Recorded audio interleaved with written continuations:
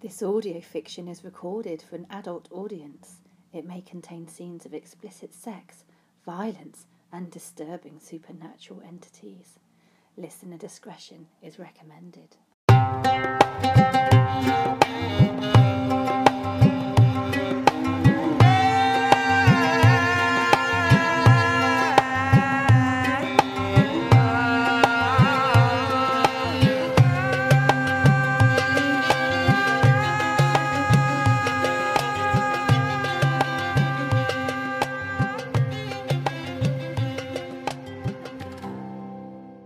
Come, lend me your ear, as I speak to you of the macabre, the cursed, the maligned, the malignant, the possessed, and the downright demonic.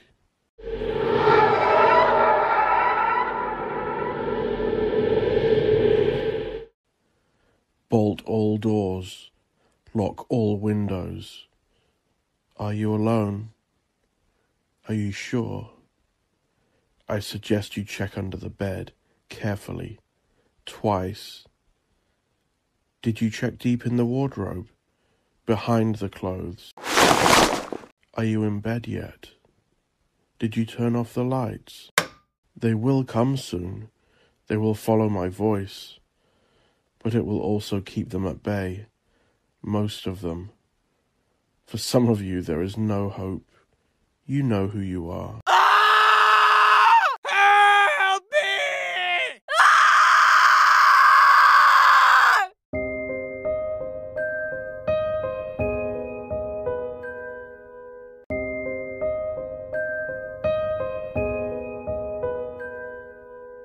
Prepare to be whisked away to lands ancient and modern, familiar and far away.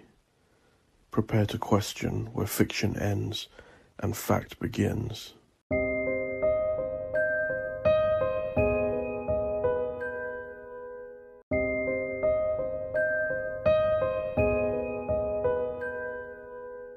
My name is DJ Swales. This is my horror and gothic horror audio fiction podcast. I'm the author of Baratanak, Book 1 in my Fitzmarbury Witches series. The entire novel series came to me in a dream, waking me at 3 a.m. in a small, bare writing room I'd rented in Bloomsbury, next door to Bob Marley's old apartment.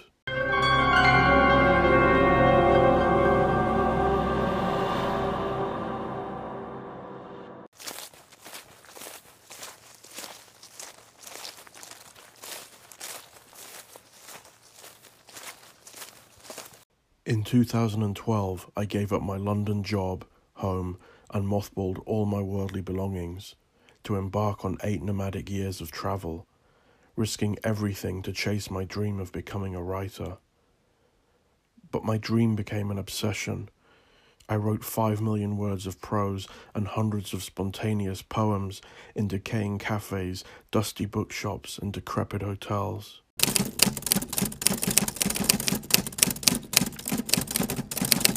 During these 8 years, I journeyed from Istanbul to India, from Beverly Hills to Borneo, from St. Petersburg to Peru, but I published nothing until now. My only constant companion on my exhaustive travels, in countless airports, bus terminals, and railway stations, was a large body-sized suitcase called Letitia. Perhaps it was due to the circumstances of my birth, in the midst of sectarian violence in Northern Ireland, and my own family's trauma, that during my years of transience I was inexplicably drawn to places with dark histories. Could it be because I've called so many brutally scarred locations home? Like Berlin, Singapore, Nicosia, Manila, Seoul, where my home and art studio burned to the ground, and the high plains of West Texas where I was left for dead, that I can somehow taste the residual, lingering misery of war, turmoil and grief.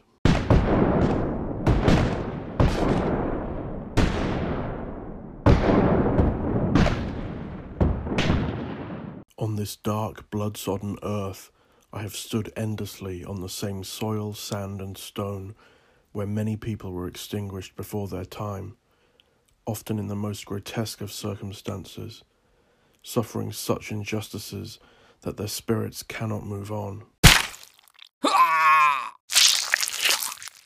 On the wind I heard the moans of trapped souls seeking lost loves.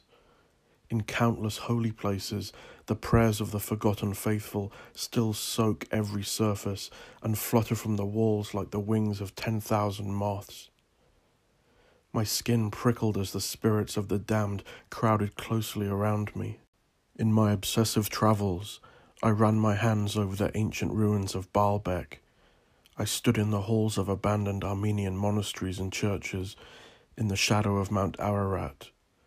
I sought out the greatest of the trees, witnesses to all of man's crimes, placing my hands and ears to their gnarled trunks and gathering their leaves and fallen bark.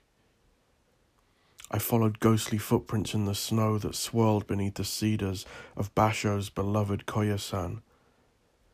On the high road to Taos, I heard the ghosts of crying coyotes in an enchanted land once ruled by jaguars. In Goa, stained by the misery of the Inquisition, I dreamt of Nalanda. In Egypt, for so long my second home, I listened to midnight's moonlit silence in the Mamluk mosques of Cairo. I trailed my hands in the waters of the Mother Nile. I watched dust devils dance in the funerary desert temples of dead queens and pharaohs in Thebes. And I descended into the heart of great pyramids, and in tomb robber tunnels I was surrounded by the bones of noble corpses. I do not doubt that the magic, curses, and broken dreams in each place left an indelible mark on my mind and soul. They have accumulated inside me. Did they infect me or empower me in their yearning to speak of their stories through the dust I inhaled and that still clings to me? But beware, concealed among the dead are other entities. They masquerade as ghosts or lonely spirits, emerging from cracks, crevices, and unholy ruptures. In assorted disguises, they are not as they appear. Pray to your God that they will never reveal their true forms to you. In my journeys, I saw and was seen by many such creatures. They scented the paths I had travelled. I protected myself as best I could with talismans and prayers.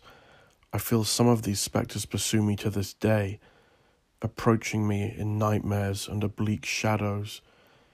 It was only a matter of time before they began to influence my writing.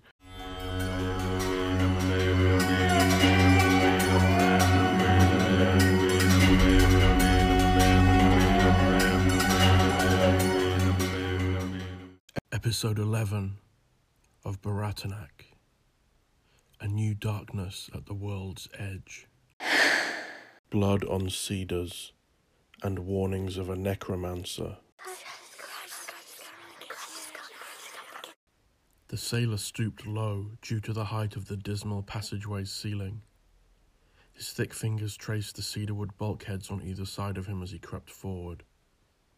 In the middle of each beam, unique woodsman markings recorded which individual and clan had harvested and prepared the wood and when. Beneath his fingertips, Igadair recognized the two carved concentric circles of the goddess Tanit around an upstanding bear. It was the unique confirmation from the original carpenters that the timber was indeed hewn from the forests of the deep Phoenician heartlands. Many times, aboard ship and in countless tawdry dockside taverns, he had heard tales of the Tyrian carpentry brotherhood's secretive religious rites and traditions of harvest that dated back to the ancient days, long before the Phoenicians had sailed to the furthest shores of the Middle Sea, planted their holy palms, and built great trading cities around its rocky rim. The unsurpassed skills of those carpenters from Phoenicia's holy city of Tyre had seen them hired to build the great temples of the Hebrew kings David and Solomon. Hiram Abif, one of the chief Phoenician architects, was brutally murdered for his knowledge, taking his secrets to the grave. After Ezra's return from Babylonian exile, the Phoenicians were called upon once more to rebuild the Hebrews' second temple. Carthage was peerless in carrying the dreams of a new Phoenicia. Perched on the rocky scalp of Africa, it grew stronger and faster than all the other cities spawned by the motherland. And, as with all such superpowers, New Phoenicia possessed insatiable appetites. Cults, holy objects, slaves, food and minerals, all required for the maintenance of rapacious trading networks. Carthage was no different from others in this regard, but the power and sophistication of its navy and shipbuilding saw it unrivaled for centuries upon the deep. Its empire ruled over more shifting, bottomless water than it did land. Its citizens were outnumbered 10,000 to 1 by the gargantuan tuna that migrated past the city's purple banners towards the Pillars of Hercules.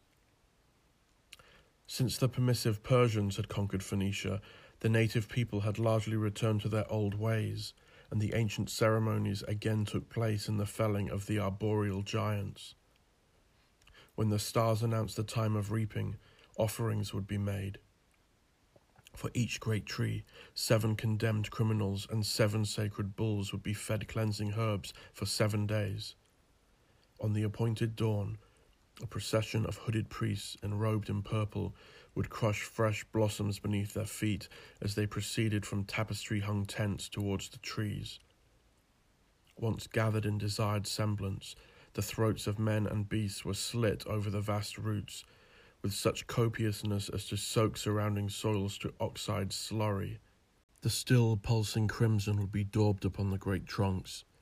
Then, after spitting into bowls of bloodied soil and warm blood, bald priests used it to anoint mysterious symbols upon each other's scarred faces and torsos. All body hair was shaved for the practice. Tracing the lines of their ceremonial ensanguined tattoos, they would chant fervent evocations until they entered an ecstatic trance, connecting to the undead world beyond this realm. To ward away evil eyes, a volume of dried red flower petals and Socotra incense would be burned, with further incense extracted from the crystalline sap of past felled giants. Called the spirit breath of the ancestors, it thickened to a great smoke, its mist clinging to the worshippers. It filled the folds of the valleys like milk soup, at times obscuring the priests from each other and those assembled. Like unearthly mythical beasts, they floated barely visible through the choking mist. It was said that in such moments the priests could mutilate their bodies free of pain and bleeding. Indeed, the most pious among them carved out chunks of soft tissue from their bodies, victoriously holding them towards the obscured sun's white disk as witness. Many priests were lacking in ears or a nose, with ceremonial scars bared proudly among their brethren and before the generous noble patrons of the local temples, who would beg to cover their scars with gold. Several older priests sacrificed eyes and most of their muscle tissue in honorable service. If incapacitated, they were cared for by eunuchs and catamites, borne aloft on shoulders, and lived surrounded by temple slaves in the satin comforts of rich endowments. Having lived lives of such demonstrable piousness, upon death their remaining flesh would be harvested from their limbs and dried, their skin crushed to powder and mixed with holy oils. These holy relics brought the temple further wealth in the form of healing salves and talismans for sale, with those from the holiest monks fetching the highest price. Unseemly bidding wars would break out between agents representing some of the most ambitious noble families of Phoenicia, those most zealous in seeking godly favours. Only when the holy ceremony of the trees ended and blood had run freely could the venerable sect of master woodsmen go to work. Left alone upon the mountain, they sang the rousing songs of their secretive brotherhood until all was done.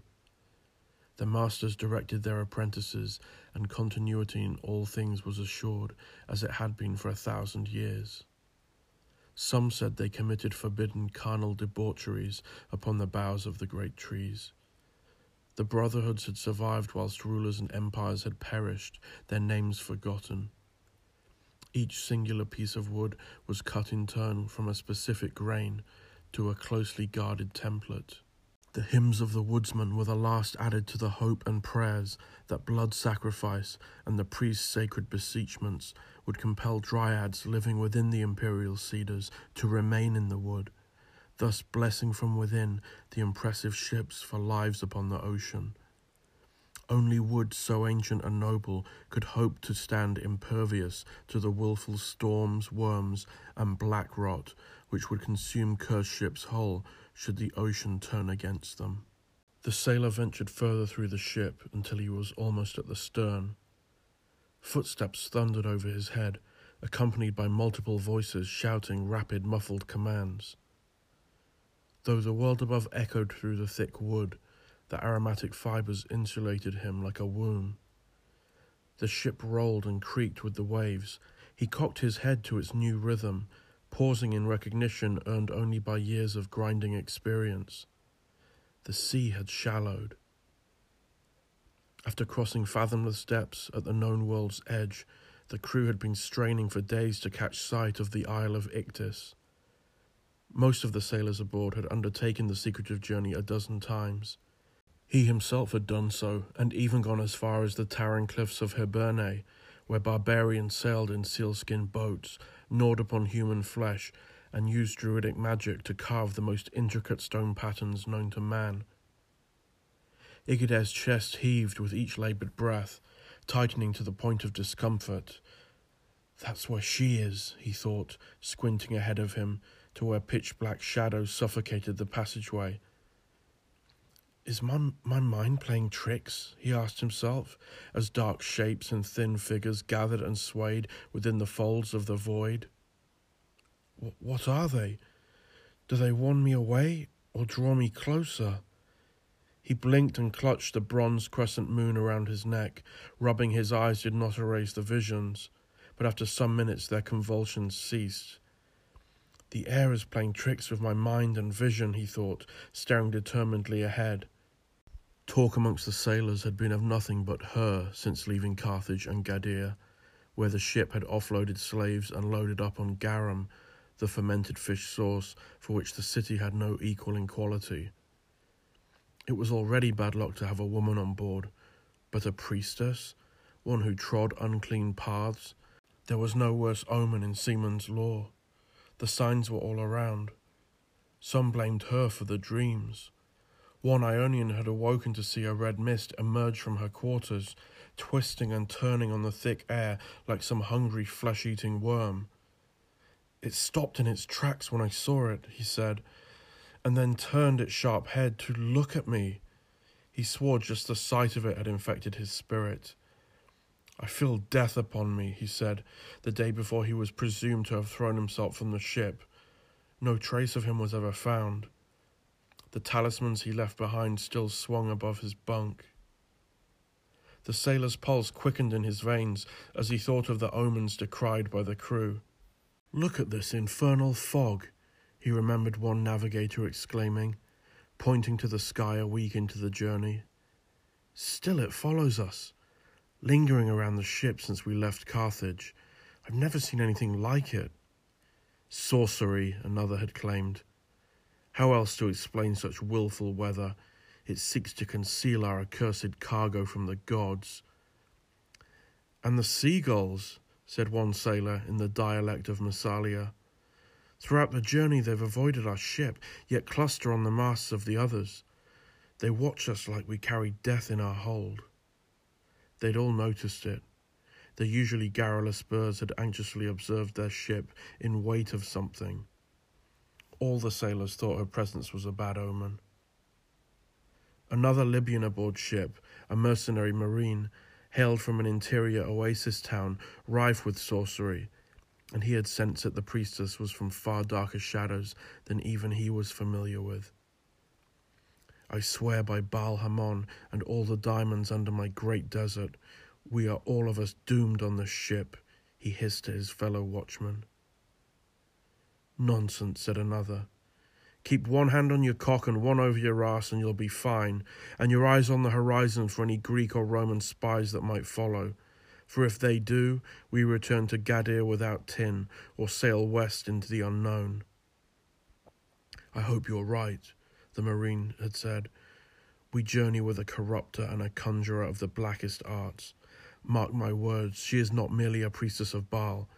She carries the ancient necromancer's stench of old Egypt, Sumeria, and Babylon about her. A vile trinity of the diabolic arts," a nearby Cretan had warned, as he rubbed a bracelet of Minoan beads, each painted with apotropaic eyes. "I'll hear no more such talk," the most senior sailor in the group had interjected. "This is just business as usual. We dock at the Isle of Ichthys, grab the savages' tin, toss them trinkets and a few buckets of fish sauce, then we go home, simple, to full bellies, gold in our pockets and girls in our bed." "Or boys in your case," the Libyan Marine had said with a laugh, punching his friend's arm and forcing a smile. But the older man's sad eyes betrayed his fear of their fate. Iged's heart thumped against his ribs at being below deck and soon to be alone with the priestess. The words of his superstitious countryman weighed upon him. His own wheezing filled his ears as he trod warily into the dimness and approached the thick black curtain that divided the passageway from the priestess's compartment, a place normally stocked high with supplies and ammunition.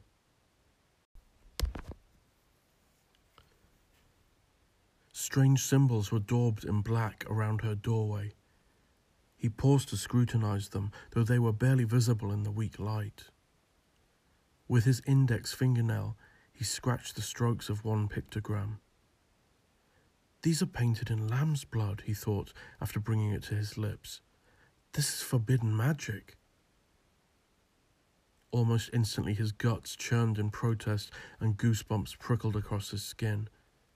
He pressed a hand to his temple. Blood pounded under his fingers. Standing alone in the passageway, the sailor plucked up courage to call the priestess.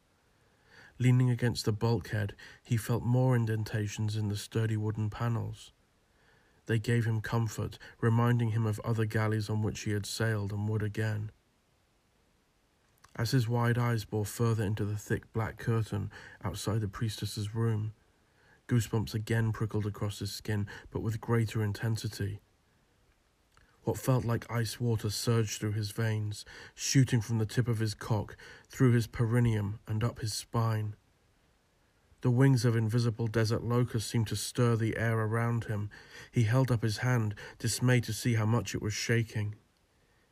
Fearing that he was already under some kind of sorcery, he finally proceeded with haste.